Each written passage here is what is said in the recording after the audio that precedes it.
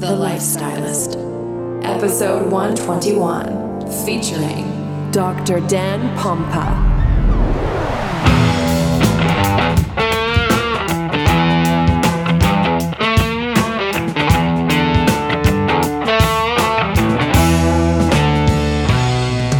I'm Luke Story, a former celebrity fashion stylist and founder of School of Style. For the past 20 years, I've been relentlessly dedicated to my deepest passion, designing the ultimate lifestyle based on the most powerful principles of health and spirituality. The Lifestylist Podcast is a show dedicated to sharing my discoveries and the experts behind them with you.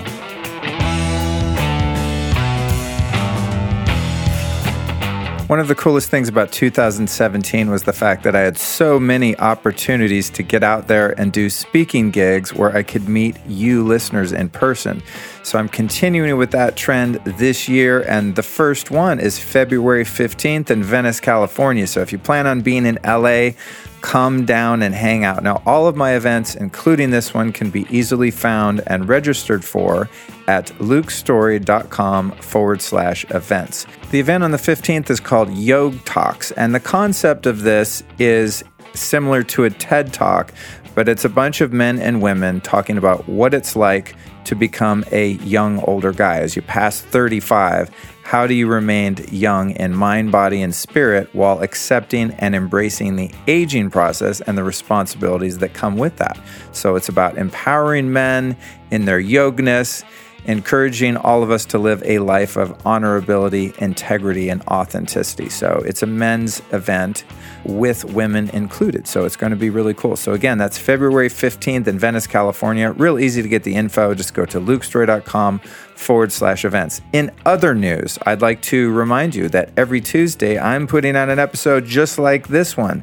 And next Tuesday is, of course, no exception, with episode number 122 featuring my friend Young Pueblo, recorded in New York City, where we talk all about applying the principles of Buddhism to your daily life. Let's give a shout out to our friends over at longevitypower.com, where you can use the code TheLifestylist and save 5%. What do they do? Well, Longevity Power is one of my favorite superfood and herbal extract companies. They sell these big fat jars of bulk herbs. So they have Taoist tonic herbs from Asia, Ayurvedic herbs from India, the best stuff from all over the world. And what's really cool about them is their quality control. So all their stuff tastes delicious. It's super, super concentrated and potent, but it has no fillers or synthetic ingredients, preservatives, flow agents, GMOs, dairy, gluten, solvents, none of that nastiness. You got to be really careful when you're buying bulk herb extracts. Like if you just go on Amazon and be like, cool, I want to get some reishi. Dude, you're going to get played, especially with maca. Maca is very prone to mold, and Christian Bates, the owner, created this stuff called Maca Bliss that they sell that is literally the most potent and delicious maca you're ever going to find in the world. So just for that alone, you want to get over to longevitypower.com and check it out. But don't forget to look at the Goji Joy, the Epic Reishi, the Hisho Wu, and all the other herbs that they sell. So once again, go to longevitypower.com, enter the code TheLifestylist, and save 5% off. You will not regret it, my friend. Part of my mission at the Lifestylist Podcast is to support innovation and companies that are really helping to encourage people to be healthy. And Health IQ is one such company. They're a life insurance agency that gets exclusive discounts based on your lifestyle and your level of health. So if you're someone that works out, does yoga, you're a cyclist, you're paleo, you're vegetarian, you lift weights, you're a biohacker, you can actually save money on your life insurance. It's a really dope new way to do things, and that's why I want to tell you about it. So if you want to talk to an agent to see if you qualify, you can go to healthiq.com/lifestylist, or just get in touch with Health IQ, use the promo code Lifestylist, and they are going to hook you up. 56% of Health IQ customers save between 4 and 33% on their life insurance just for being healthy and proving that they are. So it's definitely worth checking out. All your hard work as a biohacker can now pay off in the form of deep discounts on your life insurance at healthiq.com/lifestylist. What's happening, my fellow cosmonauts? Here we are, January 30th, 2018. We made it, y'all. It is the new year. We're bringing the heat with some great episodes of the Lifestylist podcast. Today's show features Dr. Daniel Pompa, who is one of the world-renowned experts in all things detox. And this episode was recorded at the Bulletproof Conference right in the middle of the green room. So there's probably, 75 people milling around. I managed to grab him for a few moments and have a seat on the green room couch there.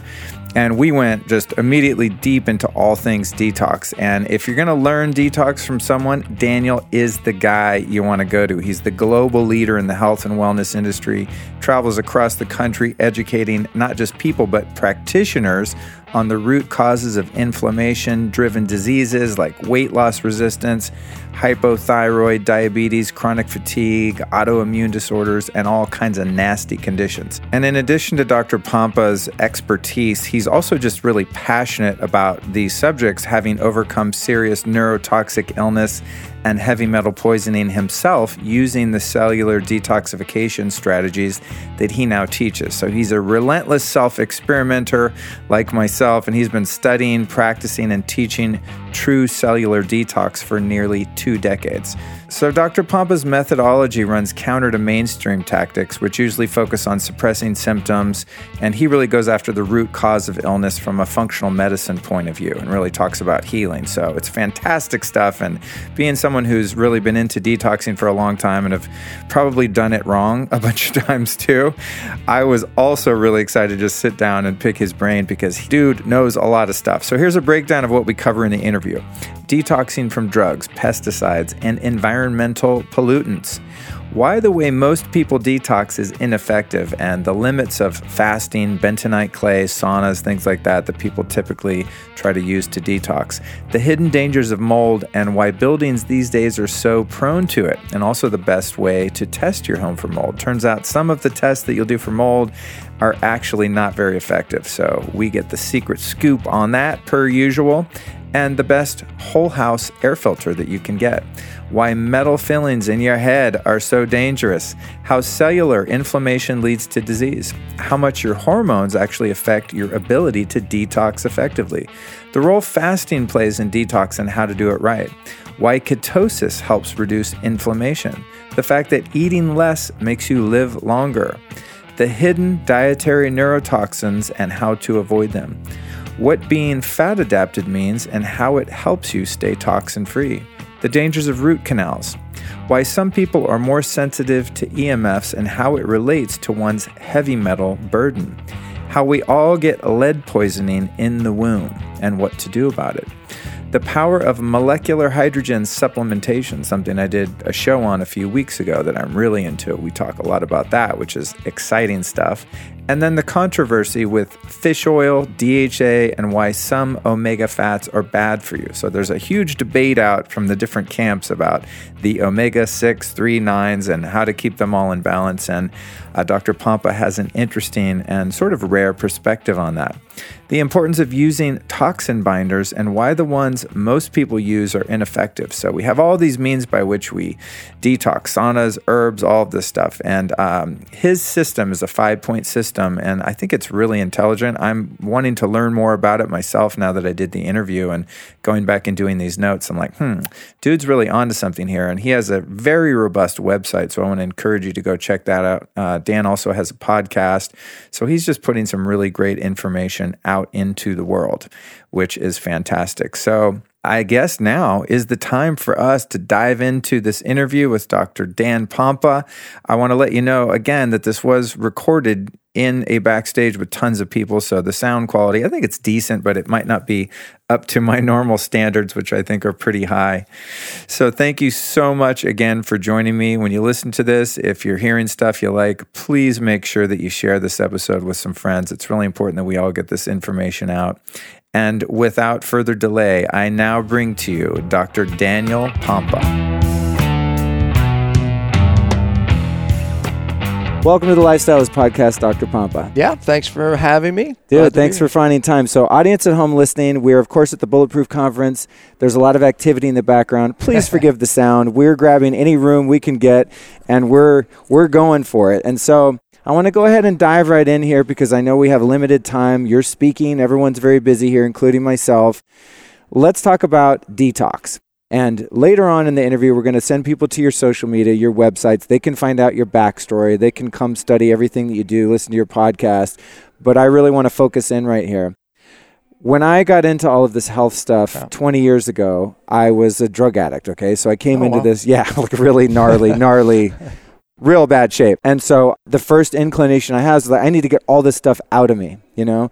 So I started doing bentonite clay. I started doing infrared saunas, huge colonic series, 2 weeks at a time, every day, 2 hours a day, every kind of detoxing herb, green juice fast for 20 days, no food, water and juice, all of that kind of stuff. And it did the job to a degree, but I still think 20 years later, when I get my labs done, I still got heavy metals.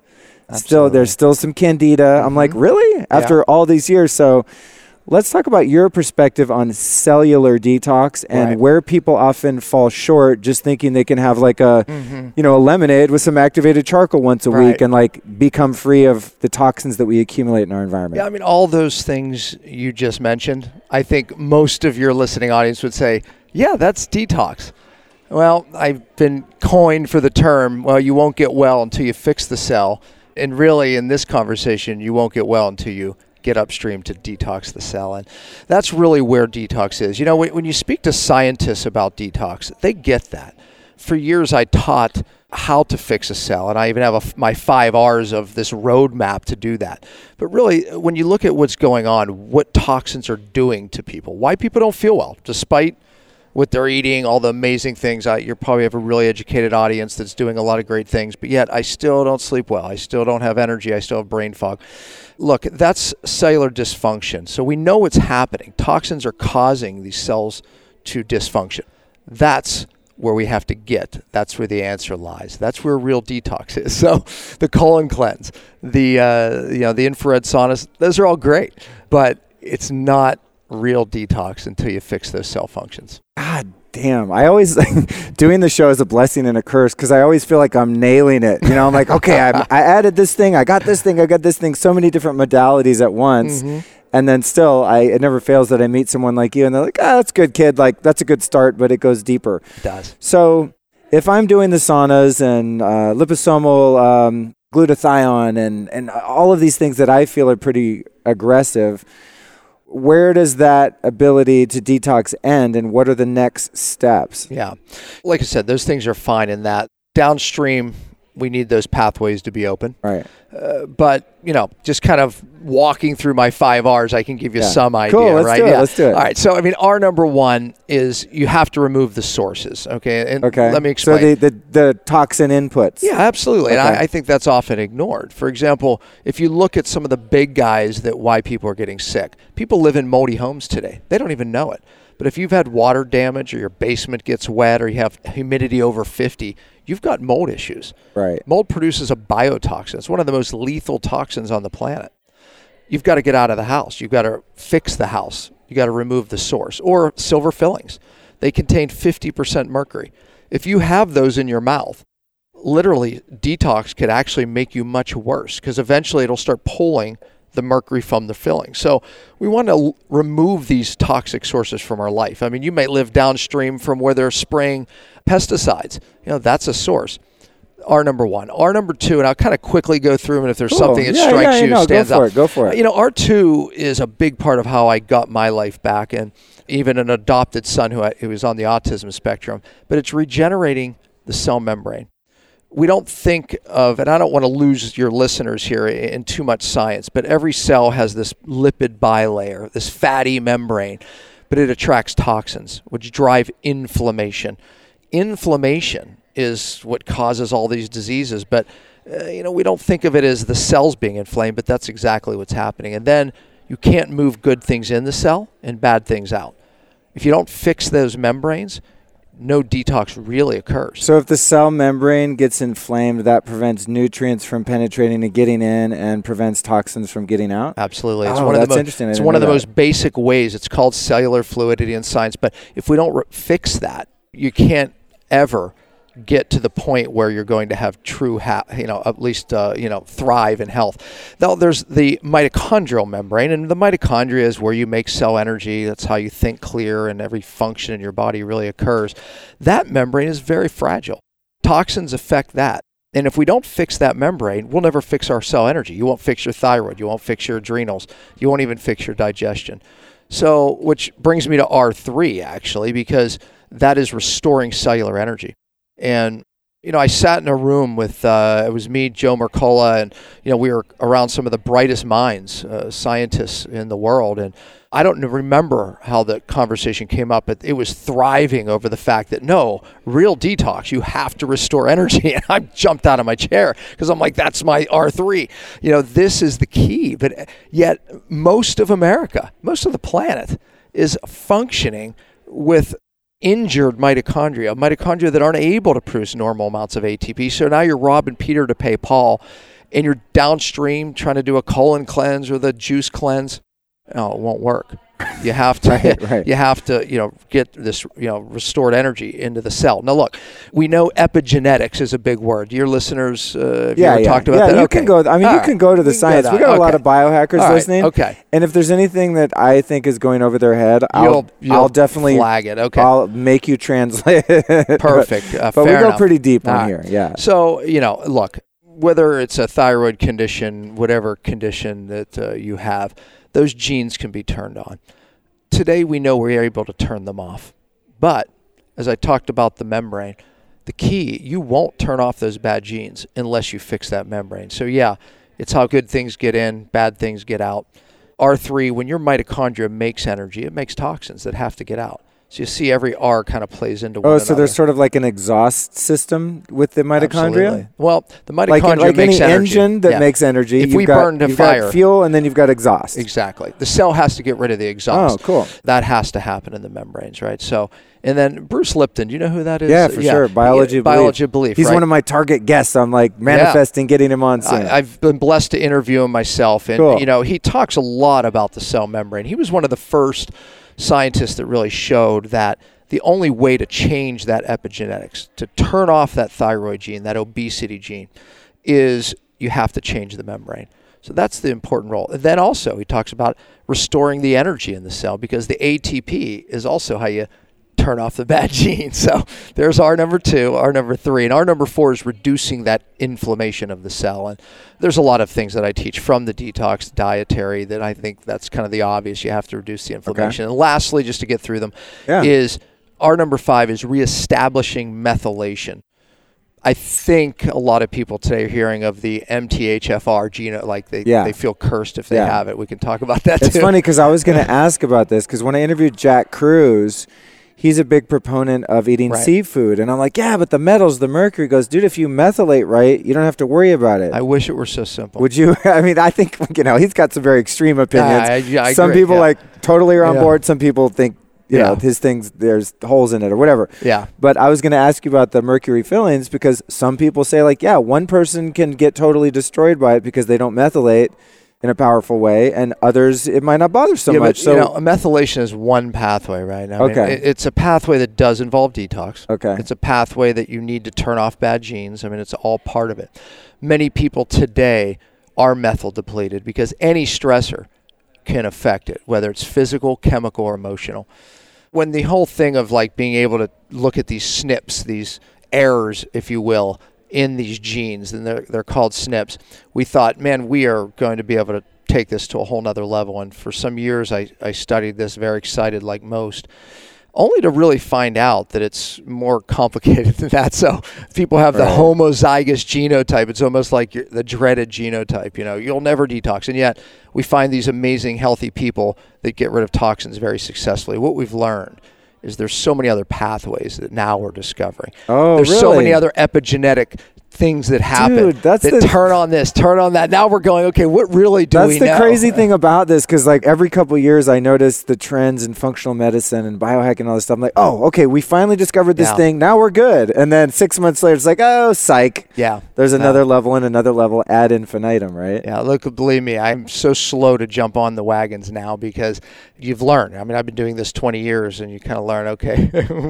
let's wait till things catch up because we might learn something more. Back to the basics. Right. Remove the interference. At the cellular level, the body does the healing. It does. The innate intelligence is amazing what it's able to do.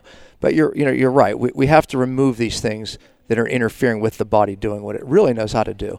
If we stick to that principle, we seem to nail it every time. So then, the debate may come of like, how do we do that, right? So, that's funny that you frame it that way, because when I very first got into this, the first guy that I found out about was an herbalist named Dr. Richard Schultz. He's got a company called the American Botanical Pharmacy out in Marina del Rey, and he's an old school American herbalist. He was studied with Dr. Christopher. He's an old school guy. Fasting, liver cleanses, gallbladder flushes, colon health, all of that stuff. Definitely not like on the scientific, but his whole thing was that in order for the body to heal, that you have to do two things. You have to stop doing whatever it was that made the body sick. I agree 100%. And give the body whatever it needs to heal. Yeah. And it was like so simple. And that was true basics. That was the original framework of my journey. And then, but again, well, how do you do that then? Right. Then you go down the rabbit hole. Yeah. Well, what are the things that are, suppressing our immune system, or that we're being, toxified by, right? And then all the different methods of detoxification and all of the different pathways now. Because to me, I'm always just like, oh, well, you got to get the toxins out of the organs, and then they all dump into your colon, and then you got to clean the colon, and you're good. That was like, my very macro version of it. There's truth to that, though, right? I mean, when you look at what I've defined for training doctors, that's part of it, right? But you still have to go upstream to the cell, because that is where the epidemic is. You look back at a gentleman named Otto Warburg, the turn of the century, early 1900s. He literally back then defined what was going on with cancer. It's a metabolic disease, meaning toxins are affecting the mitochondria. The mitochondria now aren't functioning normal. They start to be able to produce energy, or use glucose, if you will, in the presence of oxygen, which is not normal, right? So you have this respiratory problem, and then they start duplicating. And now a cancer cell is a cell that's able to just use sugar as an energy source, not burn fat. It does it in the presence of oxygen, which is abnormal, and then they start duplicating. That was Otto Warburg, turn of the century. Wow. Yeah, I mean, but it started. And that's when cancer wasn't even very prevalent. No, absolutely. Point, right? But he identified this. And now a gentleman who I've interviewed, and you should interview as well, is Thomas Seyfried. He wrote a book now, Cancer is a Metabolic Disease. Toxins are affecting the cell. And this is why people still don't feel well, despite doing all these amazing things today. Arguably, the outside air is cleaner, but we're being exposed to certain toxins called neurotoxins like never before in our food, in our skin, what we're rubbing on. I mean, everywhere. Amalgam fillings, vaccinations, a lot of things that, right under our nose, right under our own roofs, the way we're making chemicals today in our carpets, flame retardants, attacking our cells, causing cellular dysfunction, disrupting the very detox pathways. If you don't fix the cell, you won't get well, and that's the point. People that can withstand a lot of stressors, toxins, chemicals, physical, emotional, they have good functioning cells. So ultimately, if we can get our cells to do the right thing, that's the key. Then downstream, we do have to pay attention to how these toxins leave.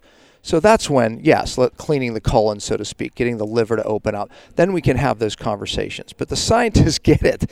If we don't get that cell working, you're not going to get your life back. Right. And so this is really, I guess in a broad way, you could say getting to the root of the problem. I mean, to put it in simplistic terms, it's like, cool. I like how you use the terminology downstream. So it's like, that's almost the low-hanging fruit of detoxing. It is. Right? It's like, oh, cool, have a green juice, have some, like I said, the charcoal lemonade or whatever. It's like, wow, go to yoga, sweat, do a sauna.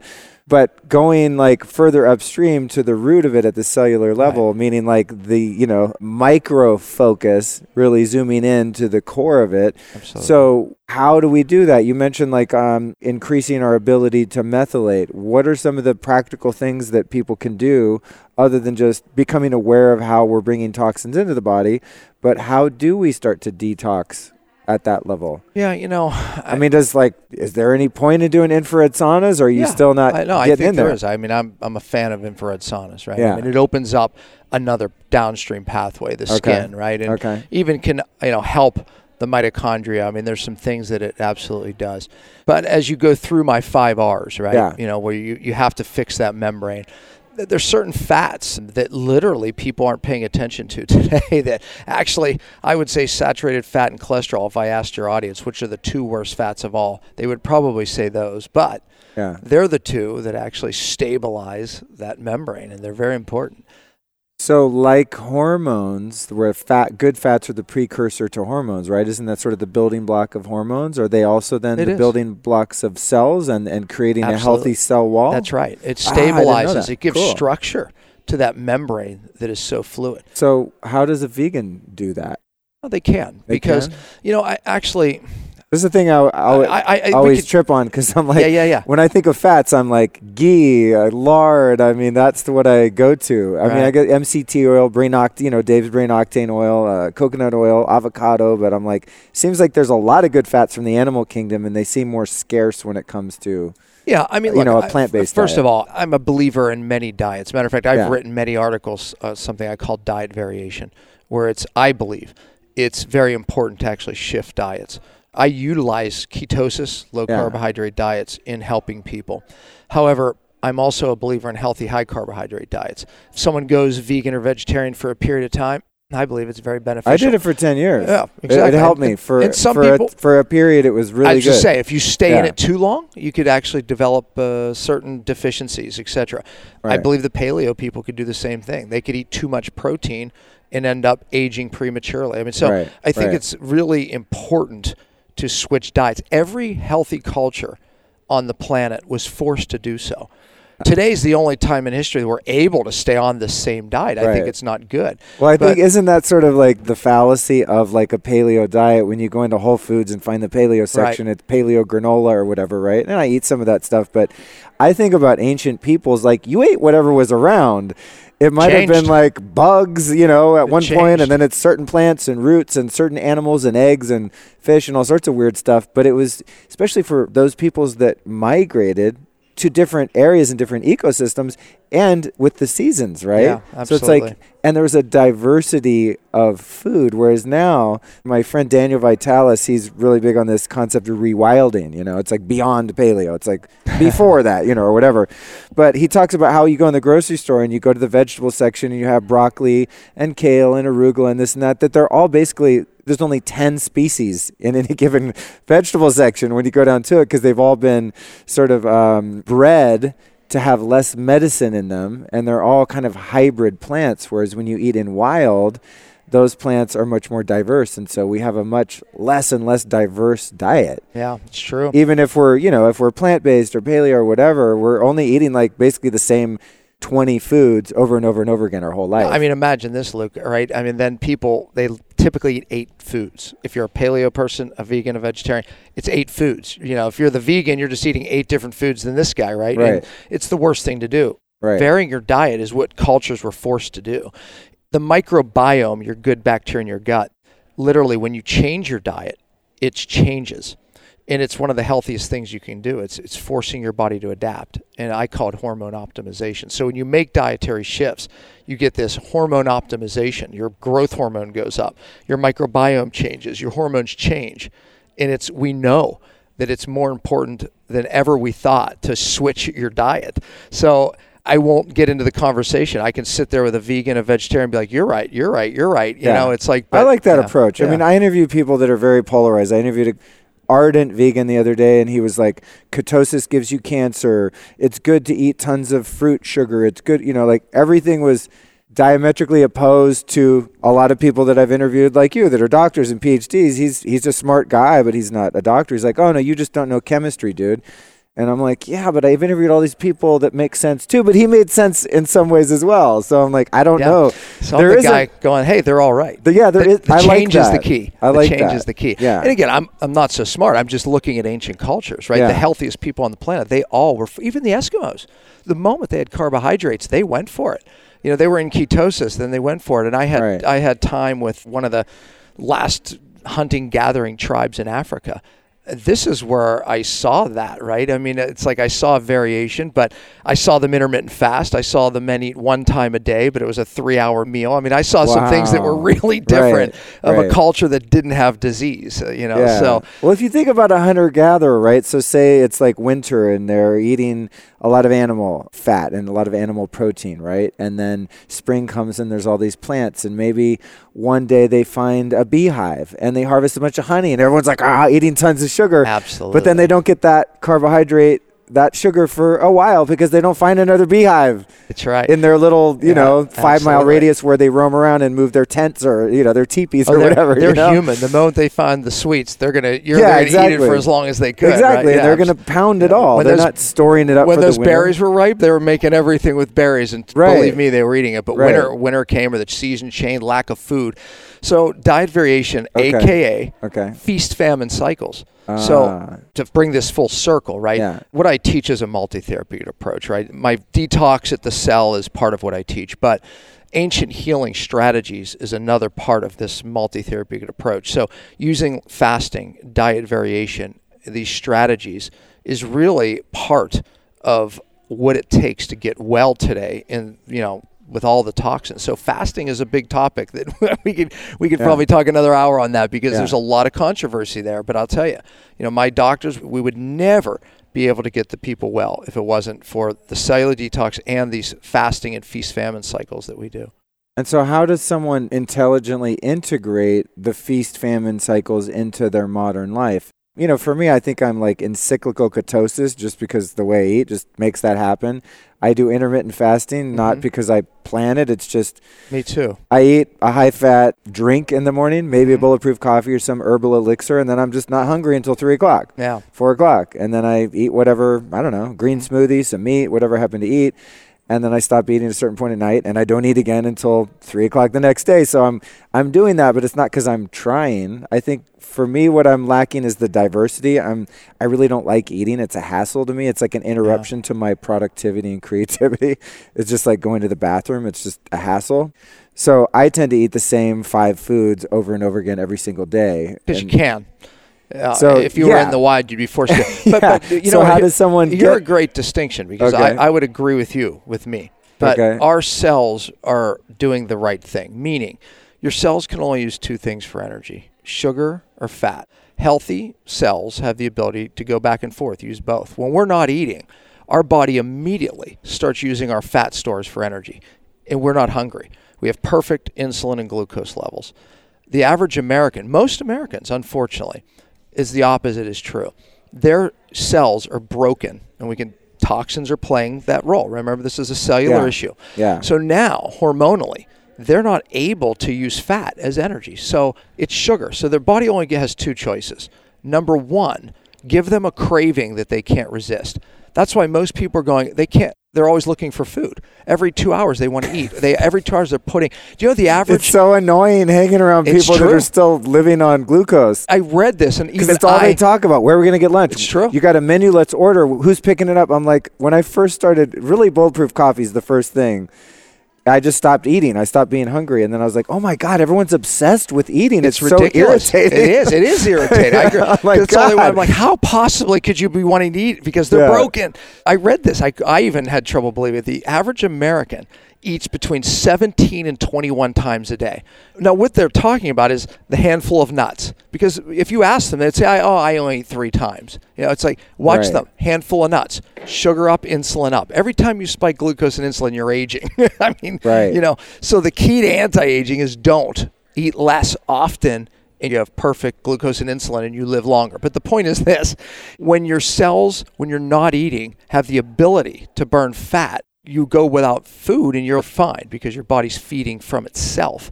That's the key to staying lean, healthy, long.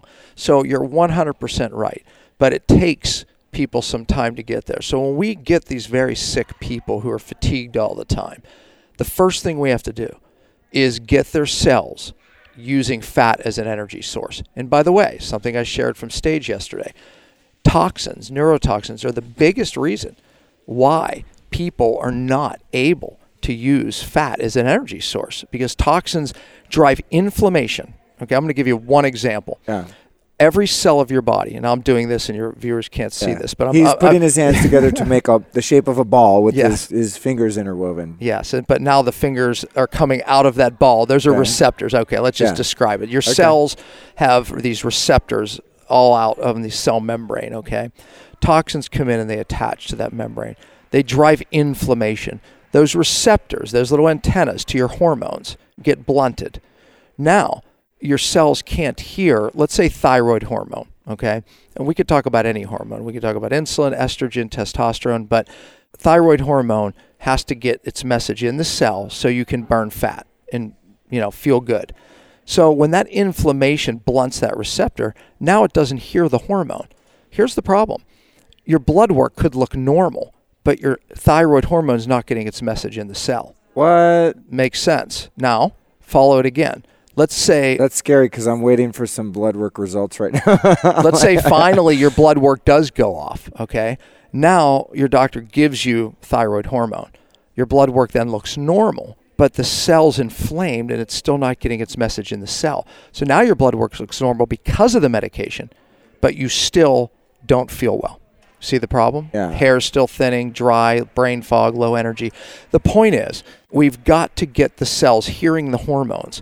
Once you do, now your cell uses fat as energy. Our cells are very good at using fat as energy. That's not most of America. Therefore, they need to eat constantly because it's sugar, sugar, sugar. And then here's the other problem. So let's say you're strong and you don't give in to the craving. I'm not going to do it. Now, because it's only able to use sugar, it breaks your muscle down into sugar. It's called gluconeogenesis. And then what happens is now you're losing muscle and gaining fat. I call it skinny fat. Yeah. So one way or the other, obese, skinny fat, the bottom line is it's a broken cell driven by toxins most often, and the cells aren't able to use fat as energy. That's an epidemic. I'd like to take a minute to tell you about a company that's very cool that I recently discovered called Health IQ. They're a life insurance company that helps you save money on your life insurance policy based on your health IQ. So based on your lifestyle, diet, and all of that. So imagine if you saved money on your car insurance because you're a good driver, right? As you should. Well, Health IQ saves you money in your life insurance for living a health-conscious lifestyle. It's really dope.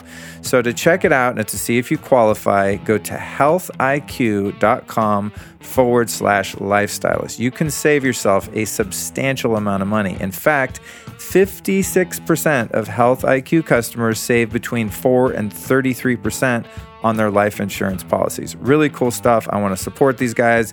They are innovators. They're doing something very cool for the community. So go to healthiq.com/lifestylist to see if you qualify. Aside from the toxins interfering with cellular function, what about EMFs, blue light, all of that sort of, environmental toxins that is not chemically based? Just, I guess you call it like energetic toxins, lack of sunlight, all of that. It's a new problem. It's a new toxin. I talk about the big ones that are making people sick, right? And even patients that come to my doctors, they typically got sick from heavy metals, mold, or hidden infections, Lyme, root canals, and then cavitations. Right. And then they become very sensitive then to EMF, where now they can't be around computers, cell phones, even refrigerators. Right. Because their body's not adapting now to any stress. And even the EMF sensitivity, which it causes a lot of disruption at the cell. Even part of this epidemic of new toxins is EMF. Of course, we're bombarded by false lights. Who is the most sensitive to it? The people who are already challenged by these big guys, the big toxins. They're loaded with heavy metals. They live in moldy homes. They might have a hidden infection like Lyme disease. Now they become the canaries in the coal mine. I was that person. Yeah, I am too. Yeah, I became that person. It's funny you mentioned Lyme disease because I talk about it on the show a lot, and people email me different solutions and stuff, but my mom's had Lyme disease for, 15, 18 years. It just wrecked her life. It's just horrible, horrible issue. And nothing, the antibiotics don't work, herbs don't work, like nothing really gets in there and does the job. Maybe symptomatic relief here and there, but not really like a final solution where that was a thing of the past and she can become symptom free. For me, I've got a really heavy load of lead. Every time I do hair analysis, blood test, and the challenge urine test, like lead off the charts. Mercury kind of goes up and down on my testing. Sometimes it's a bit higher, sometimes lower, but the lead's always just like off the charts. And the functional medicine doc is always like panicked when they look at it. And I'm like, oh, take more saunas. It never goes down. Listen, you just hit a home run. You didn't even hear my talk yesterday, but it sounds like you did. Because here's what your listeners. I was busy running around recording. I mean, I'm not saying that in a negative way because you were busy, but I say it in this way. It's like, wow, it seems like you did hear it because your listeners need to listen to this because the number one source of lead for all of us was our mothers. We and they and their grandmothers grew up in the lead generation. Gasoline, paint, it was everywhere. The dishes were, every one of us were loaded with lead. Now, you got it, your highest dose from your mother. So my wife, who's sitting over there, she was loaded with lead. From my blood being made of her blood when I was... Here's how. Okay. Most of the lead is stored in the bones. Okay, so that's just where most of it ends up. It's a protective mechanism for the body. Otherwise, it's going to end up in the brain, which is very, very damaging. It ends up stored in the bones. Women lose bone during pregnancy. It's normal. Problem is out comes the lead in utero. So from stage yesterday, I showed study after study of how it goes from mom to baby in utero. Now we start vaccinating the kids. They get other exposures. By 2032, it's estimated that 1 in 2 kids are going to be on the autism spectrum. Now, you mentioned mercury. Yeah. The Durash study, TAGM study shows the number of fillings that mom has, those fillings, amalgam fillings that contain 50% mercury, those silver dark fillings. Yeah. If you're wondering what I'm talking about, look in the mirror. Those fillings contain 50% mercury, but the number of fillings that mom has is proportional to how much mercury on autopsies, so very accurate, that they find in the baby's brain. So that's where it started. You hit it. Your lead in mercury started, and here's the problem. You said the mercury's up and down. Yeah. It's because at times coming out of your nerve tissue, out of your brain. When we get these very sick people, and people just oftentimes they have some brain fog starting, the key is getting it out of the brain. So I said you have to detox the cell to get well. Yeah. But specifically, you have to detox the brain cells to get well. And my detox is there's a preparatory phase where we prepare the cell and the downstream pathways, as we mentioned. Then there's a body phase where we're just trying to clear the body to set up concentration gradient. And then lastly, there's the brain phase. Most of us need multiple brain phases. And my passion and goal has been to teach doctors and the public. That's what I was doing here. We need the do brain phases, all of us, just because of what we inherited from our parents, for goodness sakes, let alone our own exposures that end up sending us into this perfect storm. Now you get a diagnosis. But you don't want to wait for that. We want to thrive, right? We want to turn off these bad genes. The detox has to be done at the cellular level, but we need to get it into the brain because that's the problem. That's very interesting, Doc, because I've never heard anyone make the correlation from being passed down from mom. And I actually never really even thought about the embryonic fluid, like everything that we're made of is essentially coming from the mother's body, right? I Absolutely. mean, your entire material protoplasm as an embryo is being formed from whatever your mom is at that particular time. Oh, and the one of the I always think about breastfeeding. I'm like, the mom better be like fully detoxed because it happens there too. I showed that study. I never even made the correlation like before that even happens. Right. Yeah. That's gnarly. Wow. So what are some hardcore detox? Right now, you and I are both drinking my newest biohack, which is molecular hydrogen. Yeah. This company, Vital Reaction, I talk about it on my show and social media all the time. People are used to it. But I'm finding things like this that are really, I haven't, done lab tests and things like that around it, but are moving the needle in terms of my energy. So let's talk about the hydrogen piece. Yeah, I've watched this technology evolve from these devices that did an okay job, some hydrogen, not really, to we had to put in, we had to seal it, to now where we can just put a tablet in here and drink away, which is, much easier. But, as science evolved, I spoke to a guy named Martin Paul, and I've interviewed him many times, and he's even spoken at some of my seminars. And, he really defined something called the no-ono cycle, and it's this inflammation cycle that feeds back into itself. Hydrogen has some unique things that it can do at the cell. First of all, its ability to go right into the cell and even in the mitochondria and shut down one of the most really poisonous reactive oxygen species. We call them ROS, and these are hydroxy radicals. These things cause inflammation, and I've been saying inflammation is the big problem. Hydrogen has a way to shut that down. You talked a little bit about the EMF sensitivity. Martin Pall feels that hydrogen perhaps has a way to really affect this calcium channel, which is linked to some of this oversensitivity. So hydrogen, I think, is going to be a really unique thing that's evolving in our understanding. So one of my goals for the hydrogen is I have a group of doctors. We want to study it. We want to look at it in some of these really challenged patients and really see, is this something that we really could make a massive change in this epidemic of toxic people? So I think we're going to find out. But right now, studies are really encouraging that it's something that can really make a difference in the cell. And do you think that the hydrogen then, because of its high antioxidant potential, is something that's going to help the cell detox? Specifically? No doubt. Remember the 5 Rs, right? Because it gets in and it's a really tiny molecule, so it's able to get in and out of the cell wall, right? Our number 4 was reducing inflammation. And yes, it would play a role there. Our number 3 is restoring cell energy, would play a role there. So, we can look at it, and arguably even at the membrane. So, yeah, the cool thing about it is it does play a role in most of the 5 Rs. What about ozone? Is that something that's part of any of your protocol or recommendations? Ozone has some unique characteristics. It's an oxidant, actually opposite, right? It literally is an oxidant. Like a pro-oxidant. Right, but that oxidant can stimulate the immune system to do the right thing.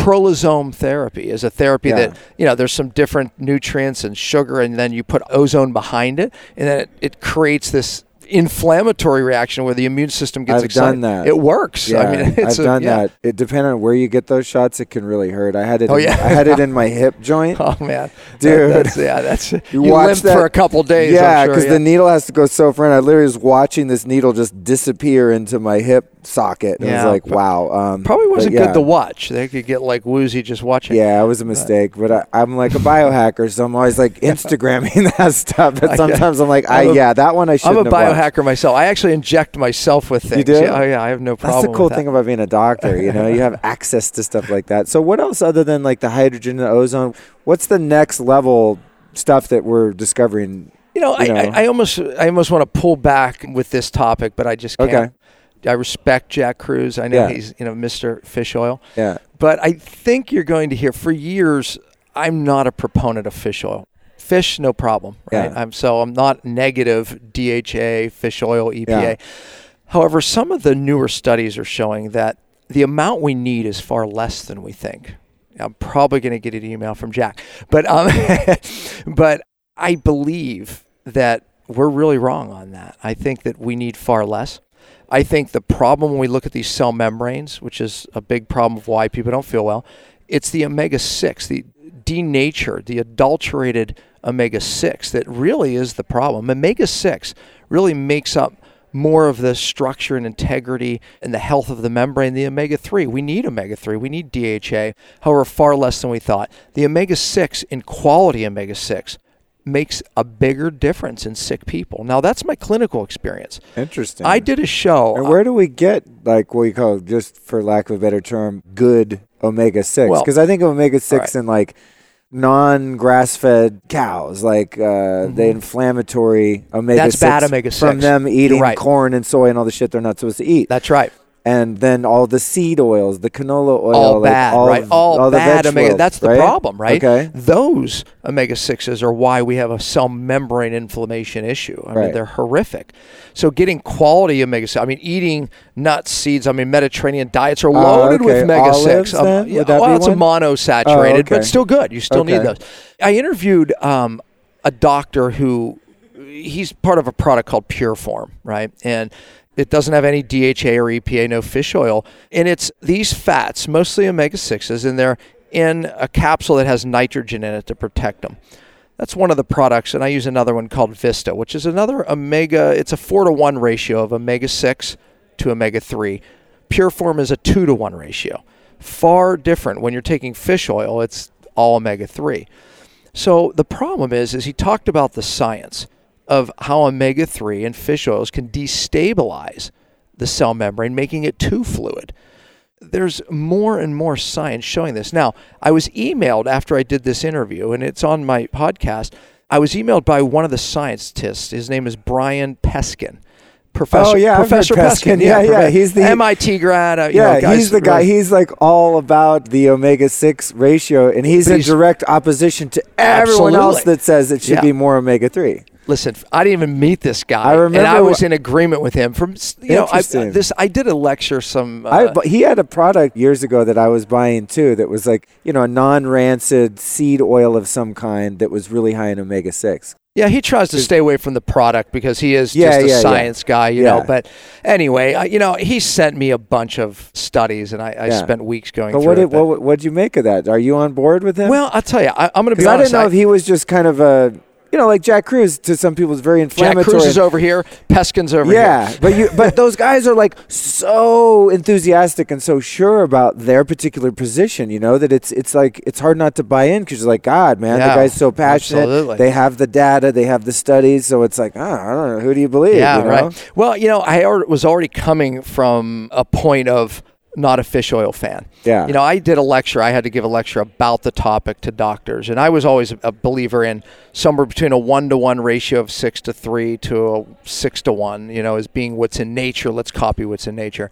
And fish oils, knowing they're polyunsaturates and they can denature very quickly, I was never, ever a fan. And clinically, I would give people these oils. There would seem to maybe be some benefit, but it ends up causing more stimming in autistic kids.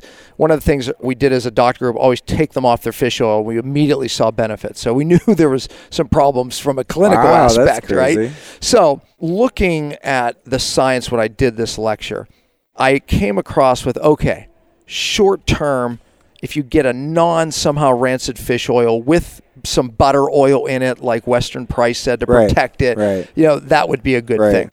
After reviewing some of the stuff that Peskin sent me, now he claims to have looked at all 15,000 fish oil studies, whatever that odd number is, right?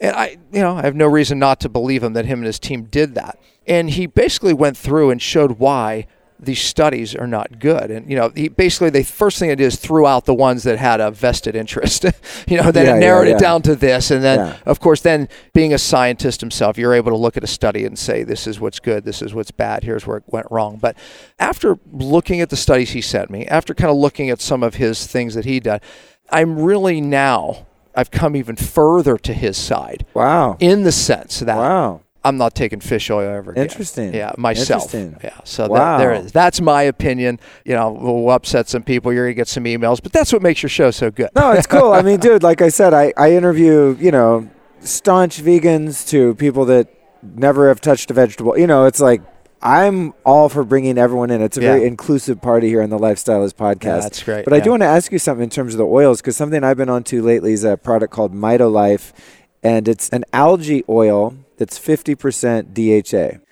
And it's lab grown, free of toxins. It's not rancid. It comes in, Myron glass, super legit. And I just eat this stuff up. Like, my body loves that stuff. Yeah, it comes in a little dropper bottle, and a couple of squeezes of the dropper is a couple thousand milligrams, and that's sort of your recommended daily dose. But I could chug half a bottle of that, and my body's like, yes. I just love it. When you look at the amounts that they dose that on were based on some bad studies. They used to say that from the parent fats, the linoleic acid, the alpha-linoleic acid, 15% converted, meaning that humans need a certain amount because that's what converts. With new technology, they realized far less, 0.04 to 0.5% at best converts. So then they thought, well, many people have enzyme problems and aren't making enough conversion. They realize that's not true. That's not the issue. Rarely do people have conversion issues.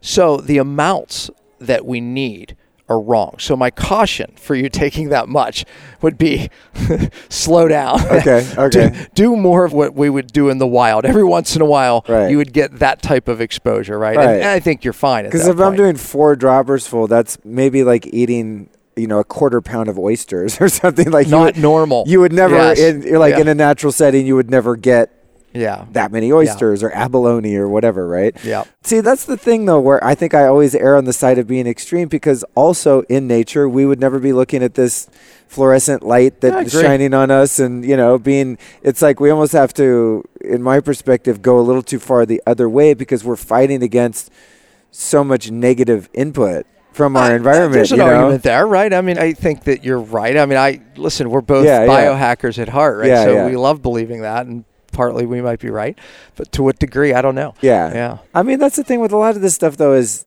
I think the body has its own innate wisdom, because there's a lot of health things, and I try them a little bit, and I'm like, I don't know. All the studies say this, and the doctors say this, but my body, if I really get in tune with it, is like, or maybe for a period I do. Like spirulina. I'm like, I used to take that stuff by the tablespoon and just make like water and spirulina, and now I'm like, my body's not really... I'm not after spirulina. We can bring this conversation full circle with that comment right there. Because, but you know what I'm saying? I totally know what you're saying. And I'm pretty tuned in. Sometimes I eat more vegetables, sometimes a little more meat, sometimes fish, but I'm more guided by my body. I think that's a really good approach. And last thing I'll say on that, this was a really good message that I got from my body. I like wild berries. I order them online. I get, really high quality, very expensive wild berries, all different types of berries. The easiest ones being like the blueberries from Maine you can find at most health food stores. But there was a period where every night I was just like, I need berries. And I would pound, huge bowls of these wild blueberries and blackberries and raspberries and all these berries. And I was like, what the hell's going on? And around the same time, I started to notice that my vision, I was becoming a bit nearsighted. Yeah. And it was like, wow, I think too much close-up time on computers and phones and blue light. I didn't know about that, unfortunately, for a few years. It probably had a lot to do with it. And then I just made this correlation. I was like, that's really interesting. I didn't know my eyes were starting to get kind of weak. Yeah. And my body's like screaming for berries and astaxanthin and other things like that. And I was like, why am I ramping up on that so hard? And then sort of made the correlation. And so... I'm finding that I'm fine-tuning more into things like that and really listening to my body's... and I think my that's body's smart. own... rather than cravings, it's more like an intuition. Absolutely, but very few people have that ability, let's face it. But I think that is a really good thing. I know the days. I intermittent fast most days, so my first meal typically isn't until the afternoon. Some days I wake up, I just intuitively know I need to eat. That's part of my feast-famine cycles, So diet variation we do seasonally, but I also do it weekly. There's certain 1 or 2 days a week where I eat a ton of food. And then most days I fast most of the day, right? So that's variation. But okay, so let's talk about what you said, because, people listening, it can be so confusing. But I want to make a simple point. Most people don't feel well today or not thriving today, not because of the lack of nutrition, nutrients, micronutrients, meaning vitamin A, B, C, K. I mean, there's 5. Vitamin D is super lacking in people today because of sunscreen. I mean, I could go through a handful of, I think these are really, magnesium would be one, So I'm not throwing it out completely, right? But most of the people that my doctors see that are very sick, it's not the case. Now, do most of them have some of those? Yes, but we make those up very easy and quickly. There's some things they feel better. But the reason most people are not getting well isn't about the micronutrients. It's more about the macros, meaning too much, like we said, they're just sugar burners, right? Too high of carbohydrates, maybe not enough fat. So that's one issue. And the toxins. This is the key. So the macronutrients, the carbohydrates, proteins, etc., we talked all about those dietary things, and the toxins. Remove the interference, the body does the healing. That's the key. So we've gone full circle here to really, when we look at what's disrupting the cell, it's the macronutrient issue. Americans, whether we could argue what I consider a high carbohydrate diet, in America, it's still a low carbohydrate diet. When I'm eating 100 to 150 grams of carbs, that's called high carb in my world. Right.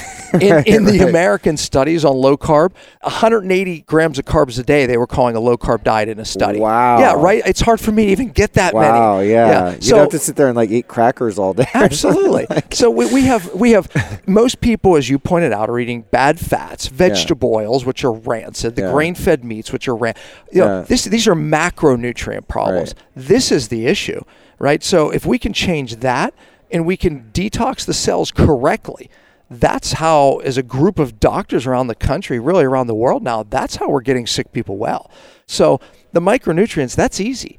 the spirulina, all that's fine, and just listen to your intuition, I think will guide you through it. Yeah. But the big battle is really what's happening at the cell, and that is a macro issue and a toxin issue.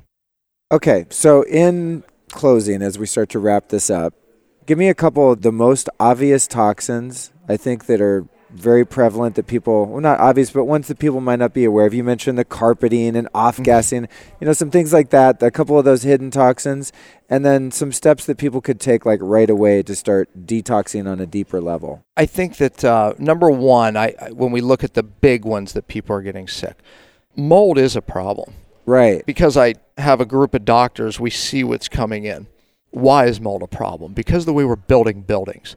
We use drywall that has paper. Guess what the food for mold is? Cellulose, paper. That's a bad idea. All you have to do is add water, and now you have mold. Right. Yeah, and if it's not dried for 36 hours, mold appears. And isn't it true that, and I've heard this, I want to see what you think, that even if you've built, say, a brand new house, beautiful home, right, $1 million home, and you've got drywall inside, you paint everything, and it's never had any leaks, that you could have mold because the drywall was sitting outside while they were doing construction. It's sitting on pallets for a month or two. Yeah. Gets humidity, if not rain. Holds the moisture. Right. Then you seal it. See, that's the other problem with the way we're building. So lame. We've all seen buildings being built, right? You know, that plastic saran wrap that they coat the house in. Yeah. Well, it makes it more efficient.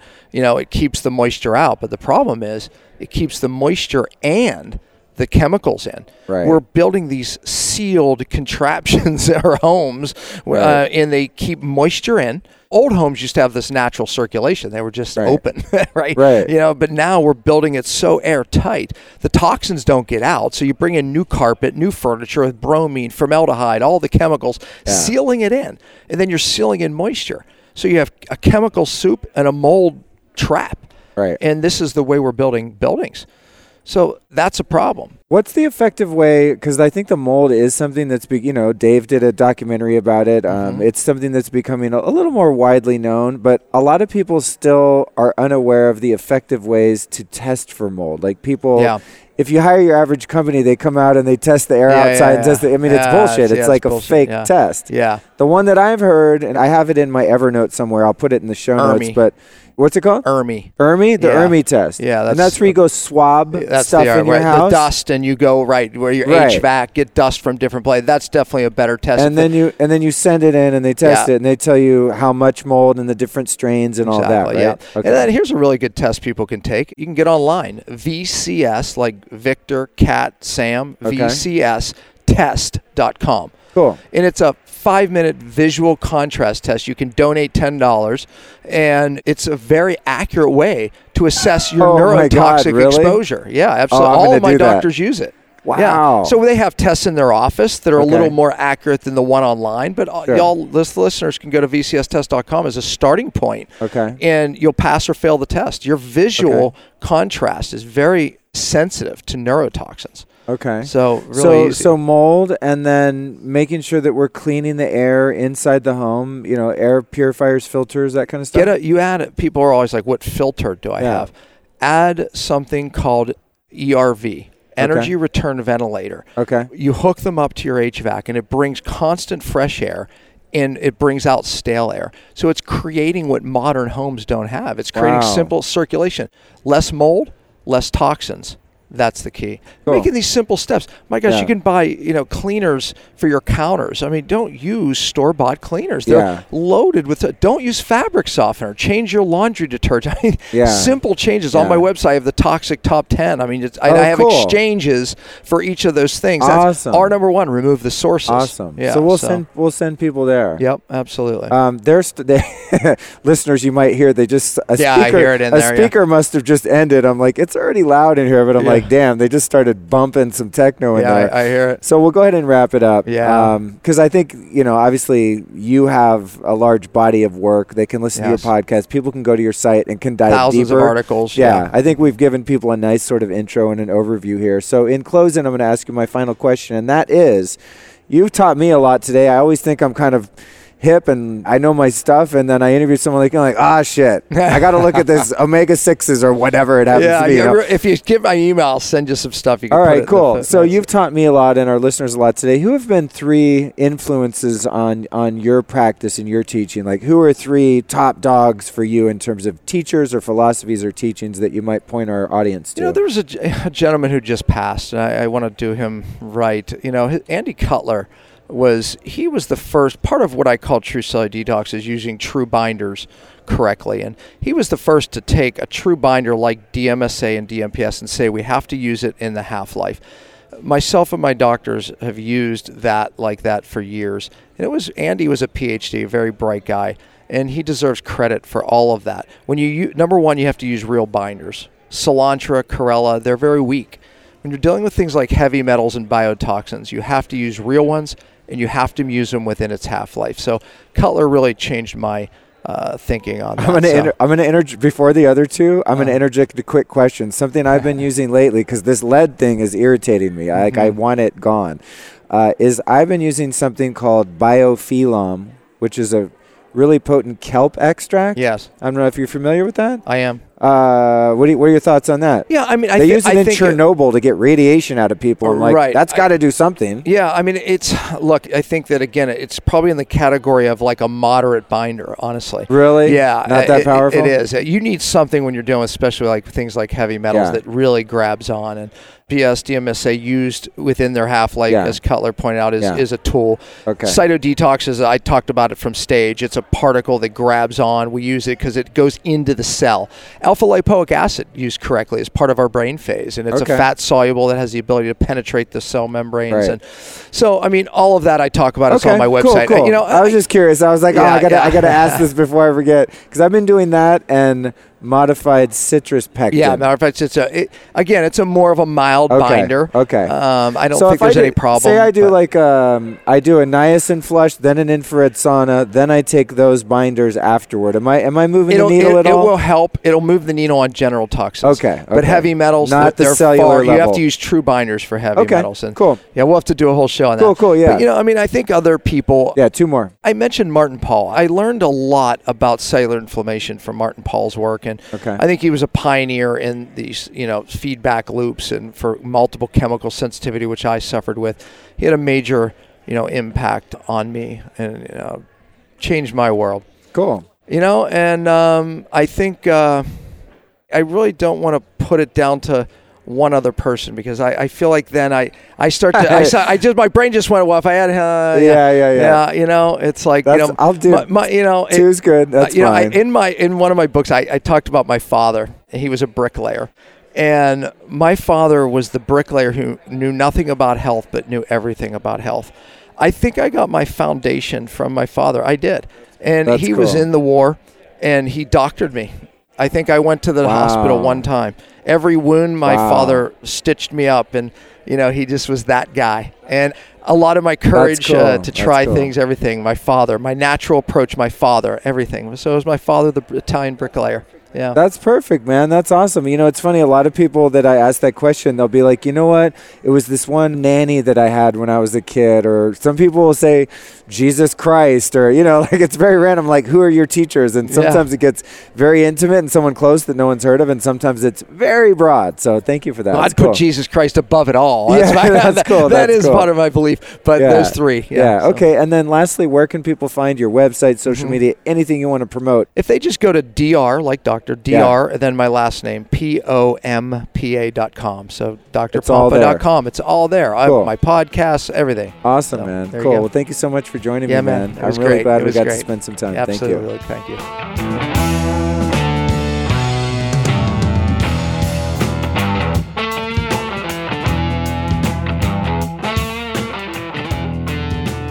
All right, quick. Somebody grab a dustpan and a broom so we can sweep up all the exploded skulls from the floor. Is your mind blown? My mind is blown. Dr. Dan Pompa, man, what a wealth of information.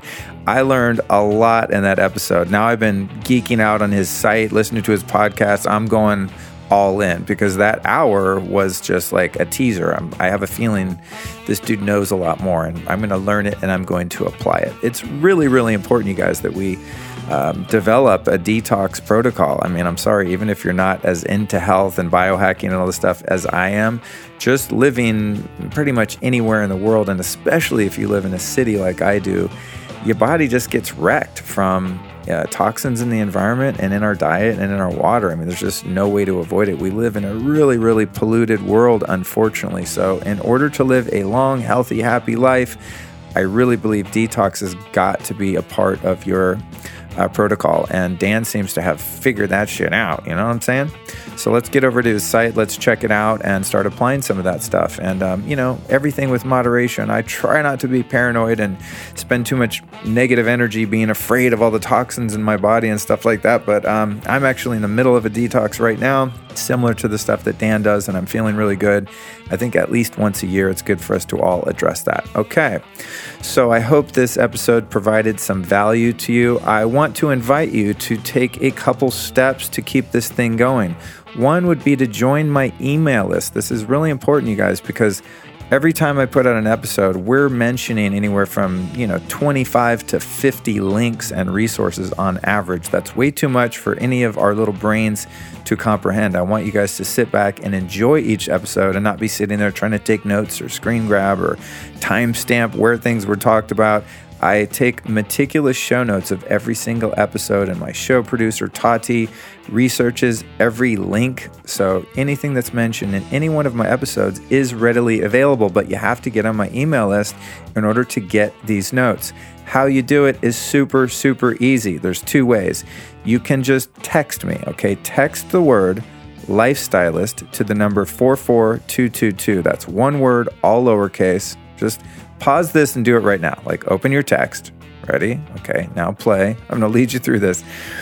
Text the number 44222, and all you're going to say is one word, all lowercase, lifestylist. Text the word lifestylist to 44222. Then it's going to prompt you to enter your email. No one's ever going to text you back or let out your phone number. It's just going to have you enter your email. And then each week I'll send you announcements of the show releases and video releases with all of those links included. Now, if you don't want to do it on text, super easy URL to find. Just go to lukestory.com/newsletter and you can enter your name and email there, and I'll send you all the chronic goodies for free. So email list, super important to stay connected and stay engaged. Next thing I'd like you to do is to join my brand new Facebook group. What? Yes.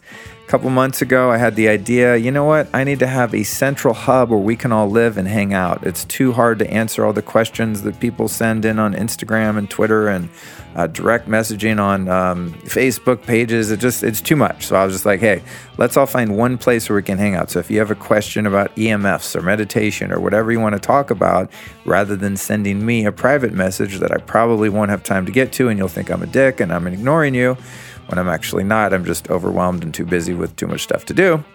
Now you can ask that question at the Lifestylist Podcast private group on Facebook, and I will answer it, and everyone else will get to see the answer. So it's a place where we can all really build a safe, cool, fun community.